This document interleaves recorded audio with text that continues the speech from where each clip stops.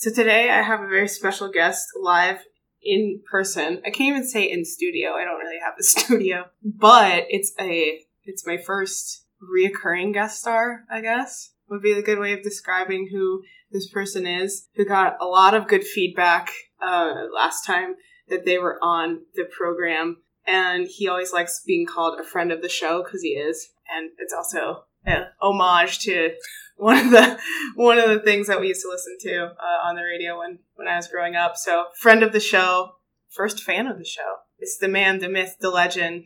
It's my dad. Paw Dad's back. Hi, Dad. Hello. Thank you for inviting me again for a repeat. How was your week this week? Busy and warm. My dad still lives in the Southwest, the state that I was born and raised in. I'm an ASU Sun Devil, so put together the dots. We are in the armpit that is Arizona. It's a warm armpit. It's kind of sweaty out. Apparently it's a cool down. I think it's about 105. I know it's 105 in Gilbert. One of my friends just messaged me and said, look at how hot it is. It's a cool down. I think it's 109. I think it's 109, yeah. It's pretty toasty out there. For our international people, that's about 41 degrees Celsius, I think. Celsius. Yeah, so it's a scorcher out there. It's a bloody ripper, as I think they say in Australia. Or that's what they called me when I was down there. So yeah, it's been a toasty week out here, hasn't it? Yes, very much so. We're going through a mini heat stage. But we're both hydrated right now, so don't worry about us. My dad has, how many ounces of water is that? 32. No, it's not. Is it? It's 30.4. You were off by 1.6. Pardon me. Oh. So, no, but he's hydrated. I have a cup of hot tea because that's what you drink on a hot day. Not iced tea, apparently. So my dad is not only here just for me to make small talk. We're going to talk about something that happened to him about a year ago. We talked about last time we were together. We talked about maybe doing a follow-up episode regarding a few different things. This one is going to be, I don't know if I could say lighthearted, but it's definitely not going to be necessarily the same subject matter that we were talking about in your first time around, which is the Mother's Day episode. If you haven't listened to that, please feel free to listen to it. That's when my dad made his first appearance, but I've been told it's a pretty heavy, emotionally heavy episode. People who have listened to it have loved you. They said, that host, though, we can do without, but your dad is great. So, no, you got amazing feedback. Everybody loves you. Somebody asked me for a paella recipe, too, so I'm pretty sure I can't disclose that. Family secret. That's a family secret. It is. I'm sorry, guys. But this time around, we're going to talk about something, actually, that I had to look up and research more when it happened to you last year. We're going to talk about E. coli, which is short for a word that I still run into trouble saying, so I'm just going to call it E. coli. It's got a nice, fancy, long first name that you can YouTube and figure out how to pronounce. Escherichia coli, or coli. E. coli, we hear about a lot during the summer months, I feel like, especially at least out in Arizona. We always would hear about how they had to close down water parks and slides because there was an E. coli outbreak. And it's the name of a bacteria that lives in the GI tract and the intestines of healthy people as well as animals. And the thing is, E. coli is the name of this bacteria, but there's multiple forms of it. So most E. coli is pretty harmless. It doesn't hurt healthy adults for the most part. If it does irritate people's intestines, usually they only have a brief bout of diarrhea for the most part, little intestinal distress, which is, by the way, one of my favorite words to say to people. Instead of diarrhea, you just call it intestinal distress. Like, my intestines are seriously in a state of distress. So I used that one time when I was late to work, and I said, oh, I'm sorry, I'm going to be late to work. I'm having intestinal distress. And the charge nurse was like, take all the time you need. Good. We can hold it down for another 15 minutes. Just drive safe. E. coli is a little bit insidious. There are a few different versions of the bacteria, a few different classifications of it that can cause severe abdominal cramping, bloody diarrhea, and vomiting.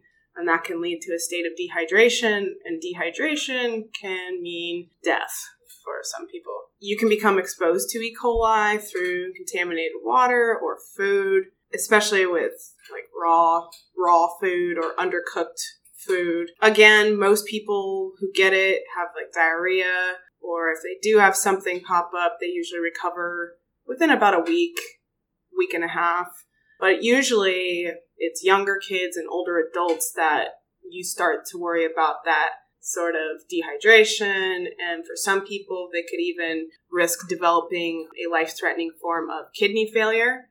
And that is something that you need to have medical attention immediately when that starts to develop. I alluded to it before, but actually, Dad, you had E. coli last year, and it was not the type that was harmless by any means. It was the summer of last year, right? Yeah. I ended up with the form that basically I had many of the symptoms that you just mentioned. Once I found out what it was, I had E. coli, I had dehydration, I had blood poisoning, I had pneumonia, I had a kidney infection. Yeah, so one of the things I didn't mention, but I will now, is that certain types of E. coli can get from a person's intestines into the blood. And whenever you start talking about blood poisoning, that's scary. Yes, very much so.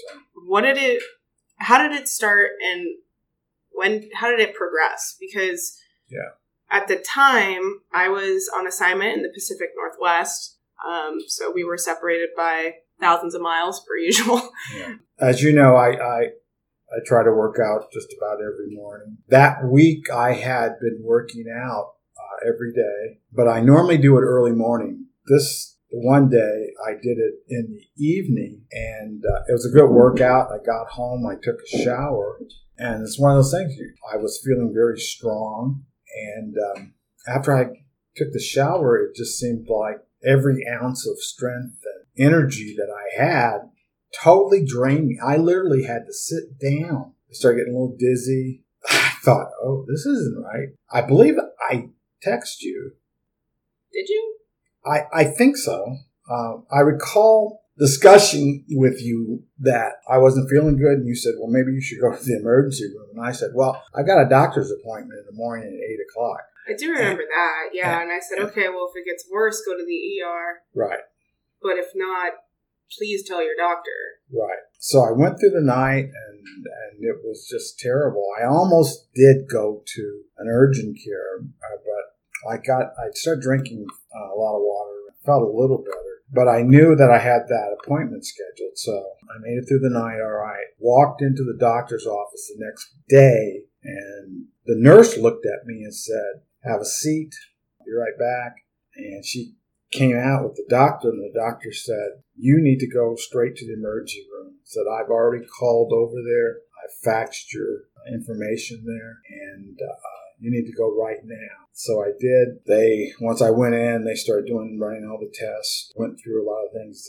Finally, they said, you're not doing well. These are the things that we're coming up with, so we have to start giving you different types of things and hang in there with us. Any one of these things could possibly kill you. Those were the terms that they used. And so we're going to have to get aggressive in our treatment of you right now. That started the whole process. With your E. coli, do you know what kind it was? Did they ever tell you? Like, how did they come to that conclusion? They may have, but I can't recall.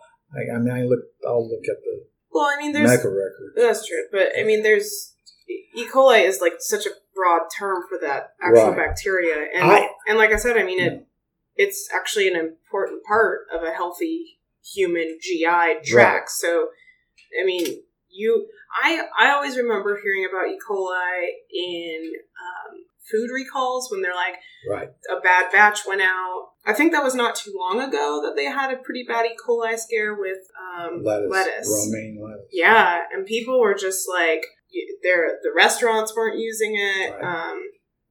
It wasn't in supermarkets. If you were on Facebook and you had that fun video from Tasty about the lettuce wrapped tacos that used romaine, you were like, maybe not today for Taco Tuesday. Right. Which, by the way, proper tacos are corn tortillas. You can't. Correct. Yeah, you can't replace it with the romaine lettuce. Must be corn.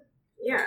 And especially here in our area, a lot of times. We have some of the best environments for growing lettuce. Right. Arizona is one of the biggest Southern exporters. Arizona, specifically the Yuma area, as they say, feed the nation in the wintertime. But a lot of time the workers there, and I guess it's a hygiene aspect to it, and that always comes out when they have outbreaks like that sometimes. In the restaurants and things like that, it's a huge. I asked, how did I get this? And I'll never forget him saying, he says it's lifestyle. It says it goes all over the place. And I was wondering what that meant. And yeah, it was not a pleasant time for that. I think I was in the hospital for, 7 days. Before we recorded, I remember we were talking about it. I remember you did call me. I don't think you texted me. That's why I was like, text. That's what I did. You actually, you're right. You called me and you said that you felt super run down and you knew it wasn't from your workout. It was just like all of a sudden you just did not feel good. And that, you were like, oh, I know I've been working, not just working out, but at work, you've been working hard on like a project or something. Yeah. But you just became concerned. And usually you're pretty good about sort of that, like, I'll text you if I need to know something. Right. But if I'm calling you, there's something I need to talk to you about that's important. And I just remember in your voice, it just didn't sound strong. Like, even your voice sounded like it was fatigued. Yeah. And it wasn't like when people lose their voice and they're hoarse. It just sounded like you were just tired all over. I know. It was hard to lift my arms. Well, and I never told you this, but when I got off the phone with you, I mean, I immediately called one of my friends who, asking them just in case, like, if I ask you to, can you go and check on my dad? So. You told me that later. I did tell you that. Yeah. Sorry. But I mean, I told you after that, after you were better. But yeah, no, I was worried because just you've never sounded like that. Right. That scared me. But actually, I was looking up right now. You're right. With food preparation is a big part of how E. coli goes from being harmless to being something that is contaminated throughout a country. So if anybody out there is a fan of Chipotle, I know I don't mind Chipotle. It was, 2015, 2016 that they had that E. coli. 2015. There was an E. coli outbreak that they attributed to cilantro.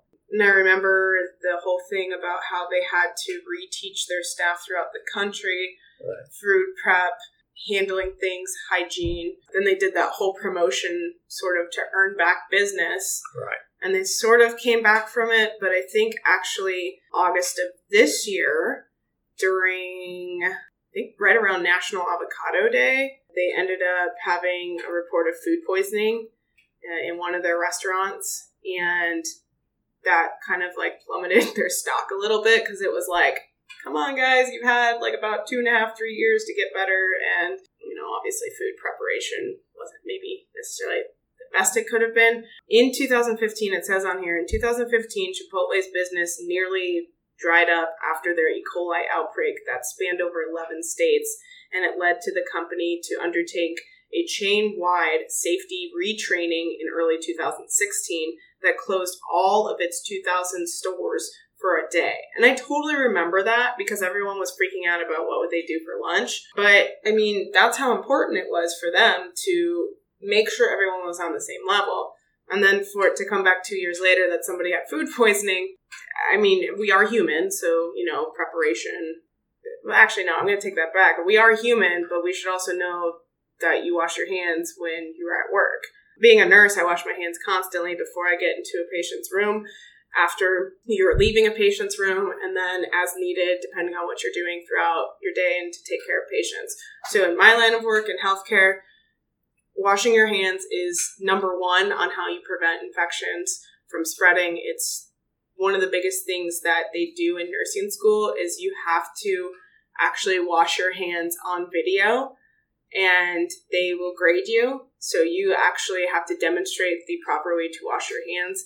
that is an actual graded part of nursing school, that and donning sterile gloves. So again, we try and make sure that everybody knows from the beginning how to do infection control and management. However, sometimes things happen. And I think you said later on that if you look back on it, you might have just like cooked something like a little bit wrong with the beef you had. Yeah. Because it wasn't like there was an outbreak. Like, you weren't the victim of an outbreak. They do happen. It's the same with salmonella, but you said that it might have been on you, where you just might have incorrectly prepared the food and then cooked that incorrectly prepped food, which doesn't happen to you too often, because you are like, I always say you should belong on Food Network. And you always say, no, I belong on Top Chef. So, whatever. Yeah. Agree to disagree. But, I mean, you're really good with your prep, but I think you said to me that you just have been run down anyways by work, and you might have just taken a shortcut that one time. Yep. And then it just kind of backfired on you. I think so. Because you're right. I'm a little obsessive about clean workspaces. Yeah. You have instilled it so much in me that I will go to a friend's cookout and like take over on certain stuff, because I'm like, you just cross-contaminated all of these spaces. Now we got to wipe it down because you put the raw chicken over here. Right. Then you went and you touched it with your hands. You touched raw chicken with your hands. Then you went over here and touched the vegetables. You can't just do that. You have to like keep it devoted to one spot. When you're done with it, you wash your hands, and then you can go and move on to the next spot. And that can't be like, so people don't invite me to cookouts sometimes until after, after the food's made, so that I just don't, I guess, freak out about food prep. But honestly, it's stuff you should know. Right. I mean, you don't want people to contaminate their workspaces when you're going out to a restaurant. When you go out to eat, you're expecting the staff to, not poison your family. It's something that most people strive for. And it's something that, at home, I think maybe people take it for granted, because when you're cooking at home and it's just you, and it's not even your family, you're kind of like, maybe I could skip that food prep step. And you said that, no, that might have just kind of bit you. Right. In the end. I still believe that's probably the case. But the severity of what happened as one went after another, it was just go into that a little bit. Like, what sometimes were you dealing with? Well, a lot of times it's age related. As you mentioned before, young children and seniors are affected more so than the other groups inside. But everything just started. And it was like, oh my gosh. And the doctor said, if you weren't in such good shape, we would, you could have possibly passed away from any one of those things. But they were so great. So what did they do to help you? I mean, do you remember, were you on antibiotics? Yeah. One side I would have had I had the Well, you had pneumonia. Yeah. So you had pneumonia. But I had a pneumonia shot prior to that. Anyway, before I had traveled to Cuba. And by the way, my dad is an international sensation. He's better than Pitbull. He's Mr. Worldwide, but Mr. 305. No. That shot, I think it had a lot to do with lessening the effects of the pneumonia I guess. I mean, you have antibodies that are kind of maybe helping to dampen some things. It's certainly not implausible to be like, oh, that can't be right, because why not? If it's in your bloodstream. Yeah. They ran me through the mill on that, loaded me up on one side. And they got you hydration, because that's the one thing too, because my potassium count was... You were tanked, so... I mean, without getting into too much of the logistics, you told me your potassium. Right. I told my friend and said, I don't know how my dad is still talking to me. Like, that's how bad your potassium was. Says, I've never saw one that low. On a person that was conscious. Yeah. Right. So, that's exactly what he said. And I told you that too, and you were like, oh, well, I knew I felt bad. And I was like, yeah, that's kind of bad. And then... we were talking about how severe abdominal cramps, severe diarrhea, dehydration goes hand in hand with it, but nausea too.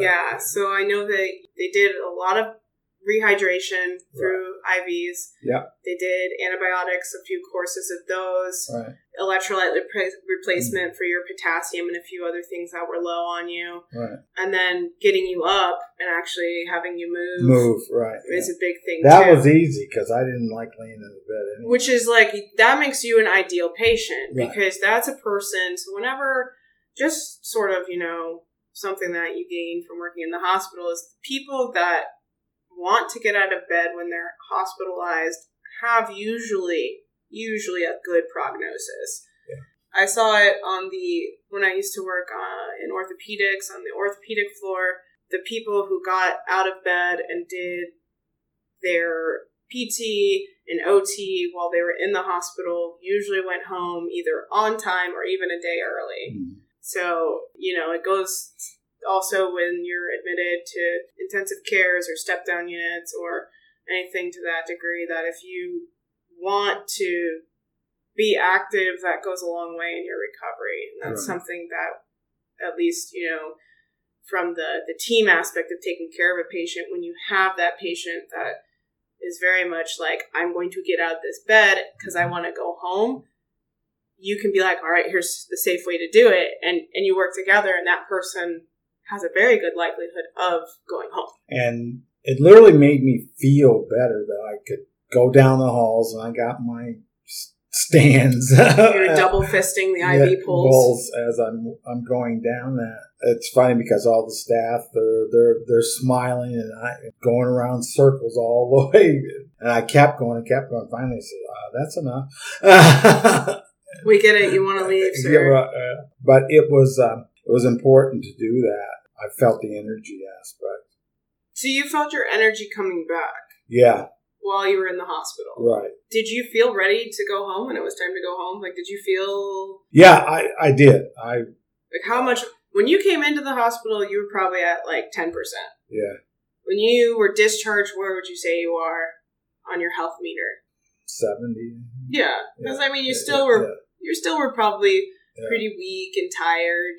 I was more tired than anything because, I don't know, most people, but they don't sleep well in the hospital because they wake you up every 15 minutes to take blood or run a test or two on you all the time. So you're right. The hospital is not the hospital is no La Quinta. No, not at all. It's not even a Motel 6. It might be a yucca. It might be like a yucca motel off of Route 66 with one car. But you think, that's where all the sick people are at. Yeah. It's... Right. It's, depending on your situation, yeah. Sometimes people have to have a shared room. So even if they're resting, their roommate might need help. So I was lucky. I did have the private room. That is nice. But I don't know. It's not a place like that. I like being at. Well, and it was hard because, I was about 1,000 or so miles away. Right.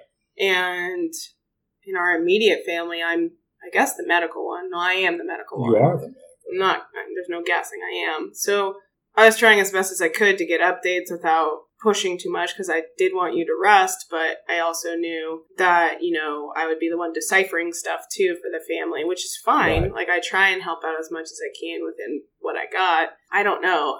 It was kind of like that feeling of helplessness because I knew you were really bad initially, but then when I heard that you were getting the fluids, that they found out that it was E. coli, that there was a treatment thing, I definitely could take that exhale from the breath I'd been holding because I thought at first, was he going to be in ICU? I was looking up flights because I was seeing if maybe my friends were involved too at work. They're like, do you need me to take you somewhere? Do you need a ride back down there? My friend is flying out on this day. Maybe we can get a deal or something. Right. Because if you were going to be in the ICU, your family comes first. My job will be there. My job will understand I was going to fly down to be with my family because you didn't sound like yourself. And then when I heard you were in the ER and then I didn't hear any updates and then you told me something about potassium and they were going back and forth on whether or not you needed to be monitored closely in the intensive care unit or not. if you could just be monitored on a telemetry unit and just wear the heart monitor, which is what I was pulling for, if you were going to be in the ICU, I was going to start making plans to go down there, or at least getting somebody to go down and be with you that I knew. So, well, one of the docs on my team, the infectious disease person, and he mentioned the fact that if the counts weren't changing, they were going to put me in ICU.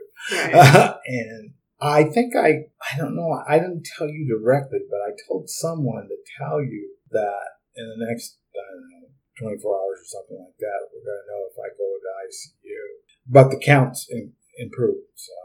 Yeah, and I mean, I wasn't going to it's not like a thing where, it was a situation like what happened with Mom. Like, you weren't intubated or anything. You just needed closer monitoring. Right. But I was just making plans in my head. Maybe I can switch shifts with people so I can fly down there for 4 or 5 days and then come back and work. Like, I knew at some point, now that we had a diagnosis and there was a plan in place, that you were going to be okay. Like, I felt that, but I just didn't know if you would need more help, and if I could come down there and help, I would. But then I realized something, and this is what kind of got me to that point of, when I knew about the diagnosis and everything, I knew everything was going to be okay. I mean, not to be I know everything, but I knew you had a plan. It was a lot different than with Mom, where we were just scrambling to find an answer. Right. And we were just putting Band-Aids literally over cancer. Yeah. With you, it was oh, he has E. coli? Cool. We can treat that. Oh, now he has a pneumonia? Okay, we can treat that. It was a lot of bad stuff all at once for you. Yeah, it was. But there were treatments to it, and you got to be discharged. That was correct, yeah. That was a good part about it, was that there was a diagnosis, there was a treatment. But how did you feel afterwards? I know that it took you a while to get back to that 100%. You were hanging out at 70% for a while. For a while. After you'd been discharged. Yeah. And I had to go every Saturday morning, get my blood checked, do some dietary things and some medication things in regards to getting my potassium levels elevated and maintained. And it took a while. Yeah. It took you a few months. Yeah. To feel back to 100%. The good thing about all that is that now I really know the signs. I know when I'm dehydrated. I know what to do. I know how to beat getting to the point where I lose the energy levels, and I instantly make correction. It was lesson learned, that's for sure. I would say that for the most part, it's not a contagious bacteria. No. There's so many, like I said, it's such a large and diverse group of bacteria that actually is E. coli and the different types of it. Right. So for some people, it actually can cause urinary tract infections. So sometimes in the hospital, we've actually seen people come in with UTIs and they have E. coli, and they're like, what? Right. So, I mean, that's how diverse it can be with that bacteria group. But it is a matter of self-monitoring. That's when I start constantly wearing my Fitbit and toning in and looking at my chart on my laptop and with my sleep number bed and all those things I start tying into my lifestyle and it altered it. It totally did. So I have my numbers and I know them and I watch them constantly and I have my reminders going on. And in a strange way, it really helped me have better workouts, better lifestyle, and knowing how to deal with everything as it comes at you. Because when all of it kind of crashes on you, either learn the lesson or you're going to face some serious consequences. The one thing that I would want to do, just so that people know, is that you can take steps to prevent and minimize your chances of getting E. coli. So, we talked about it before, but I'll read it straight from the CDC's website, so it's supposedly accurate. I don't know. Sometimes the CDC, bless their heart. I mean, flu season's coming up. I am a proponent of choosing your own way in terms of flu prevention. Definitely wash your hands when it comes to the vaccine. Maybe that's another topic for another show. But The CDC, bless its heart, it tries. But it does have really good information about a lot of diseases. And you would hope it's the Center for Disease Control. So straight from their website under their E. coli page, which I will also get a link to on the show notes, how can you prevent developing E. coli? One of the biggest things, and we'll go through a few of these right here, is knowing your chances of actually getting food poisoning. So we talked about it before. People with higher chances for developing illnesses from things that are foodborne are pregnant women, newborns, children, older adults, people with weakened immune systems, and that can include people who have HIV or cancers or autoimmune diseases. That puts them predisposed to developing E. coli that is more harmful if they were to get in contact with underprepared food. So, or drinking something that, like a water that is contaminated as well. Practicing proper hygiene, especially good hand washing. And I talked about it before, but I mean, that is one of the biggest things that we can do for containing infection is to wash your hands. Do you remember, and this is definitely specific to Arizona, but do you remember the Wallace and Ladmo song, the wash your hands? Wash your hands. Wash your hands after going to the bathroom. Right. It was more for hepatitis. He's singing it right now. But they made this song for hepatitis. They sang on the Wallace and Ladmo show. So if any of you know that reference, we are all dating ourselves. Yeah. I'll try and find a link to it. If I could find a link to that song, that would be good. Yeah. But it talks about, it's this little jingle, and hepatitis was pretty prevalent. I think it was more Hep A. That's something that, is directly attributed to poor hand washing. And it talked about washing your hands after going to the bathroom, washing your hands after changing babies, because they don't want to spread hepatitis and they don't want it to catch you. Who? You. So again, those principles of good hand washing your hands before and after you prepare or eat food, washing your hands after coming into contact with animals or their environment. So at farms, petting zoos, state fairs, even within your own backyard, make sure you're washing your hands. Washing your hands thoroughly after preparing and feeding bottles or foods to infants or toddlers before you're touching the pacifiers or any other items that might go into that child's mouth. Keeping all objects that enter a child's mouth clean. And then for some people, they go, well, if a bathroom isn't readily available, can I use hand sanitizer? So you can use alcohol-based hand sanitizer with at least 60% alcohol, and make sure you're checking those labels. And these can quickly reduce the number of germs on your hands in some situations, but they're no substitute for washing with soap and running water. So they're a good little in-between until you can get to a place where you can actually wash your hands. So, and actually in the hospital too, you might see people, and they say foam in, foam out. So sometimes they'll do hand sanitizer into a patient's room, hand sanitizer out. So sometimes you do that real quick if you're just going into a patient's room to adjust something. Even if it's the monitors, you still have patient care, so you always kind of foam in, foam out.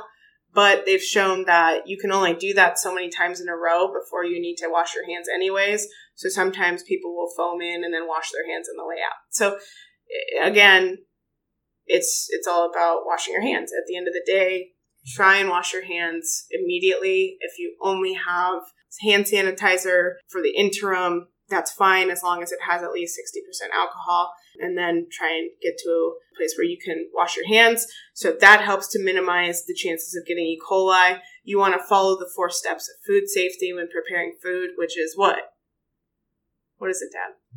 What do you think the 4 steps of food safety are? You want to clean your food. You have to wash it. Yeah. Don't mix your food. Right? You want to separate it. To beat cross-contamination. Yep. You have to wash your hands at least, 15 seconds or something? Right. Like you want to aggressively actually cause friction, not just put them under the water. Top and bottom and side and up the to wrist. the ankles. Yeah. The ankles? I mean the wrist. You're going to take a whole bath in the sink. A bath. But, here, I can bail you out. Okay, so the 4 steps of food safety, you're right, are to clean, separate, cook, and then chill. So you do want to properly refrigerate foods in a timely manner to prevent... Temperatures are crucial. I was at a cooking demonstration a few months ago, and they told us that the reason why food spoils sometimes when you leave it out isn't necessarily like mayonnaise doesn't ruin everything, and it's not necessarily the dairy part. I mean, Right. that does spoil out in the sun. Yeah. But they said that grains sometimes will be the thing that turns. Right. And that can actually cause a food to spoil, even if you think that it's okay out on room temperature. So that's, They had told us, they were like, make sure you're refrigerating things in your ice packs and your coolers, because things that you think might be able to tolerate temperatures won't. And that's how bacteria grows, and that's how you can get really bad infections. So you'll want to do that. The 4 steps of food safety. Again, clean, separate, cook, and chill. That sounds like something that I can use like as a wrap thing. Like, right? Clean, separate, cook, and chill. Yeah. Chill out. Okay. Wash your fruits and vegetables well under running water, unless the package says that the contents have already been washed. It says on the CDC website.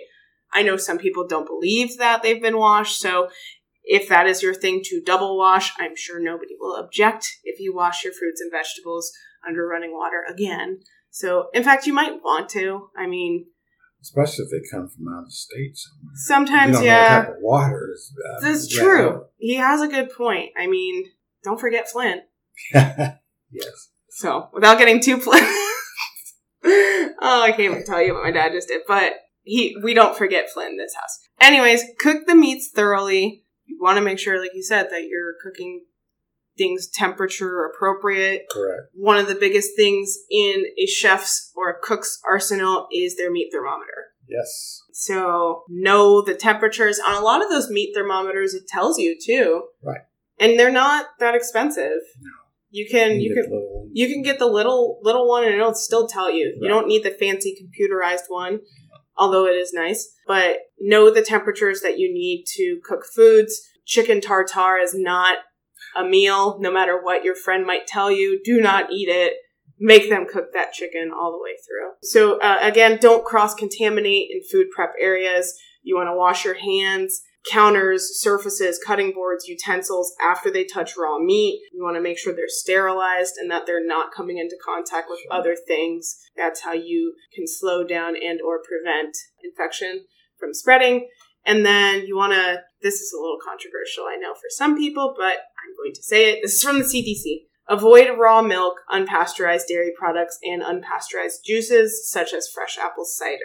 So I know some people out there say that raw milk and raw juices and unpasteurized products taste better and they're better for you and they're better for your body. And to that I say, how many people died before pasteurization? Just saying. Okay.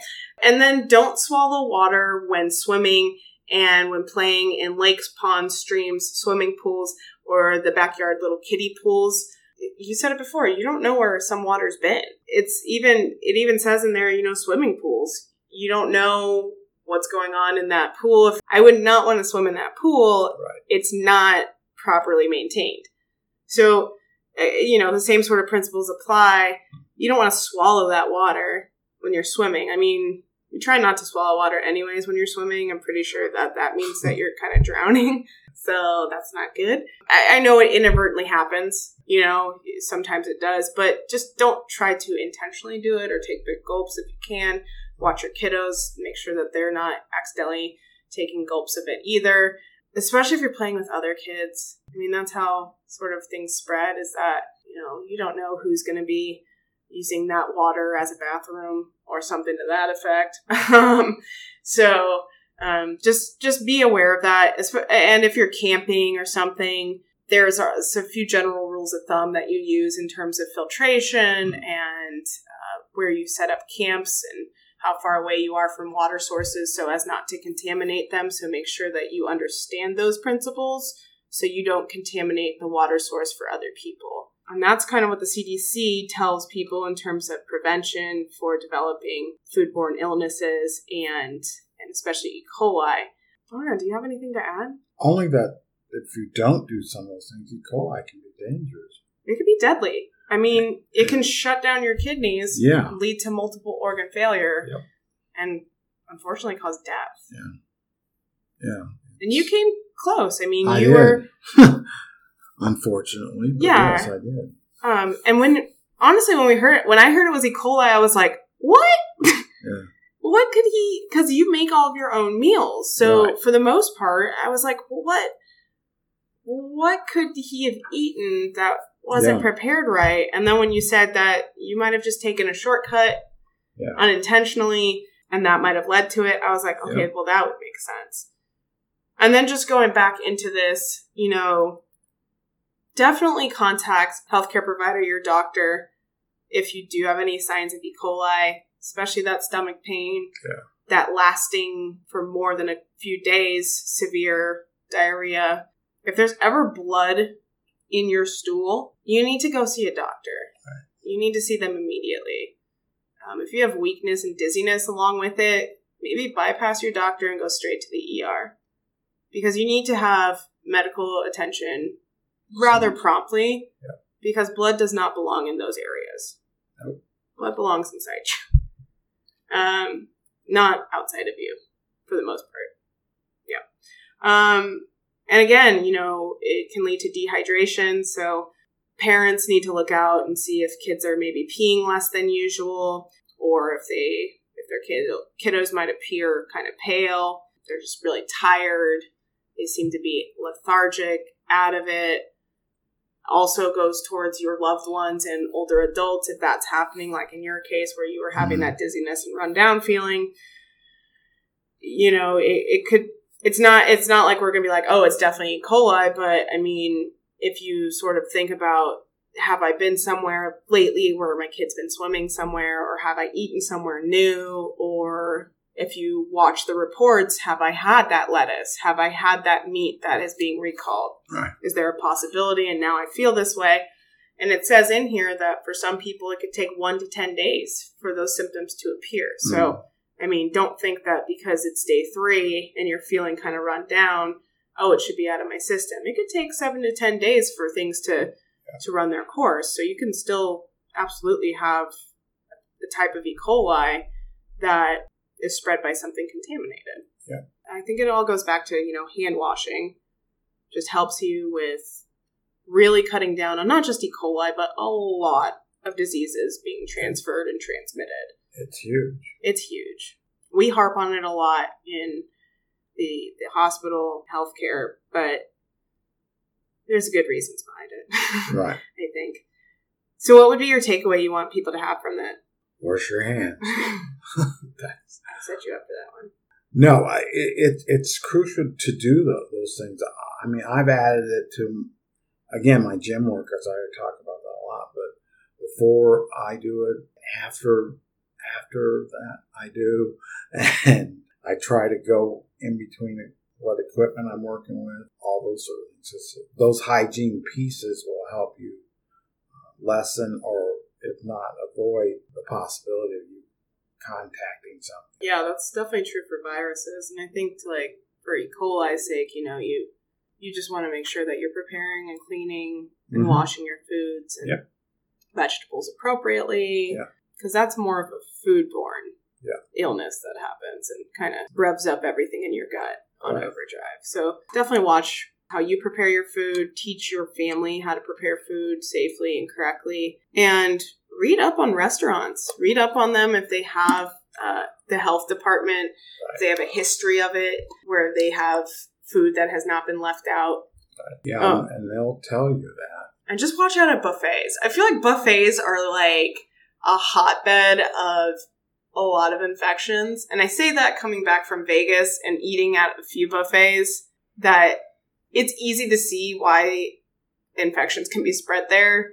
I mean, a sneeze guard is only as good as how tall a person is. So you just watch out. Make sure, again, you're practicing good hand hygiene and infection control in that sense, and hand washing. Okay, well then maybe we can close. What's your sports prediction for tonight? Will ASU win?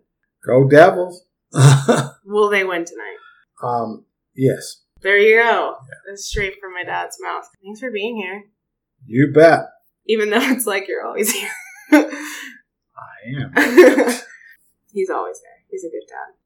And happy early birthday. That might be coming out on your birthday, because I don't know necessarily when I release episodes. So, I hope your birthday is great, and I'm glad you're here for another year. Me too. Yes. Thank you. So, E. coli, kids, you don't want it. Make sure you wash your hands, wash your food. And continue to listen to People Are Wild. There you go. You heard it. My dad said so. See you next week, everyone. Bye. Goodbye. Hey, Morty. No, I don't have much time. Rick? Oh, stop. What? Look, I know you're in EMT school now. But yeah? you need to listen to this podcast. It's called 10-7 Off Duty. Is it informational? No, it has a medic on it, but it's not really informational. It does have some. Oh, okay, Uncle Rick. Talks about some good stuff, but it's mostly just funny. Just listen to it. Morty, right, just Uncle listen. Rick. Okay? Oh, All right. okay. Hello, you beautiful people. This is Andrew Straley, EMTP from 10-7 Off Duty Podcast, your weekly EMS-related comedy podcast. My co-host and I hope you enjoy what we do and continue to listen on iTunes, Stitcher, Google Play, or anywhere else you can find this podcast. And please rate and comment wherever you can. Please continue to like and share on Facebook and Twitter at 10-7 Off Duty. If you have any questions for us, get a hold of us at 107offduty@gmail.com. If you like what we're doing, we do have extra content on Patreon at patreon.com/offduty. Kick us $1, $5, whatever you want to do. And we hope to see you guys soon. Bye.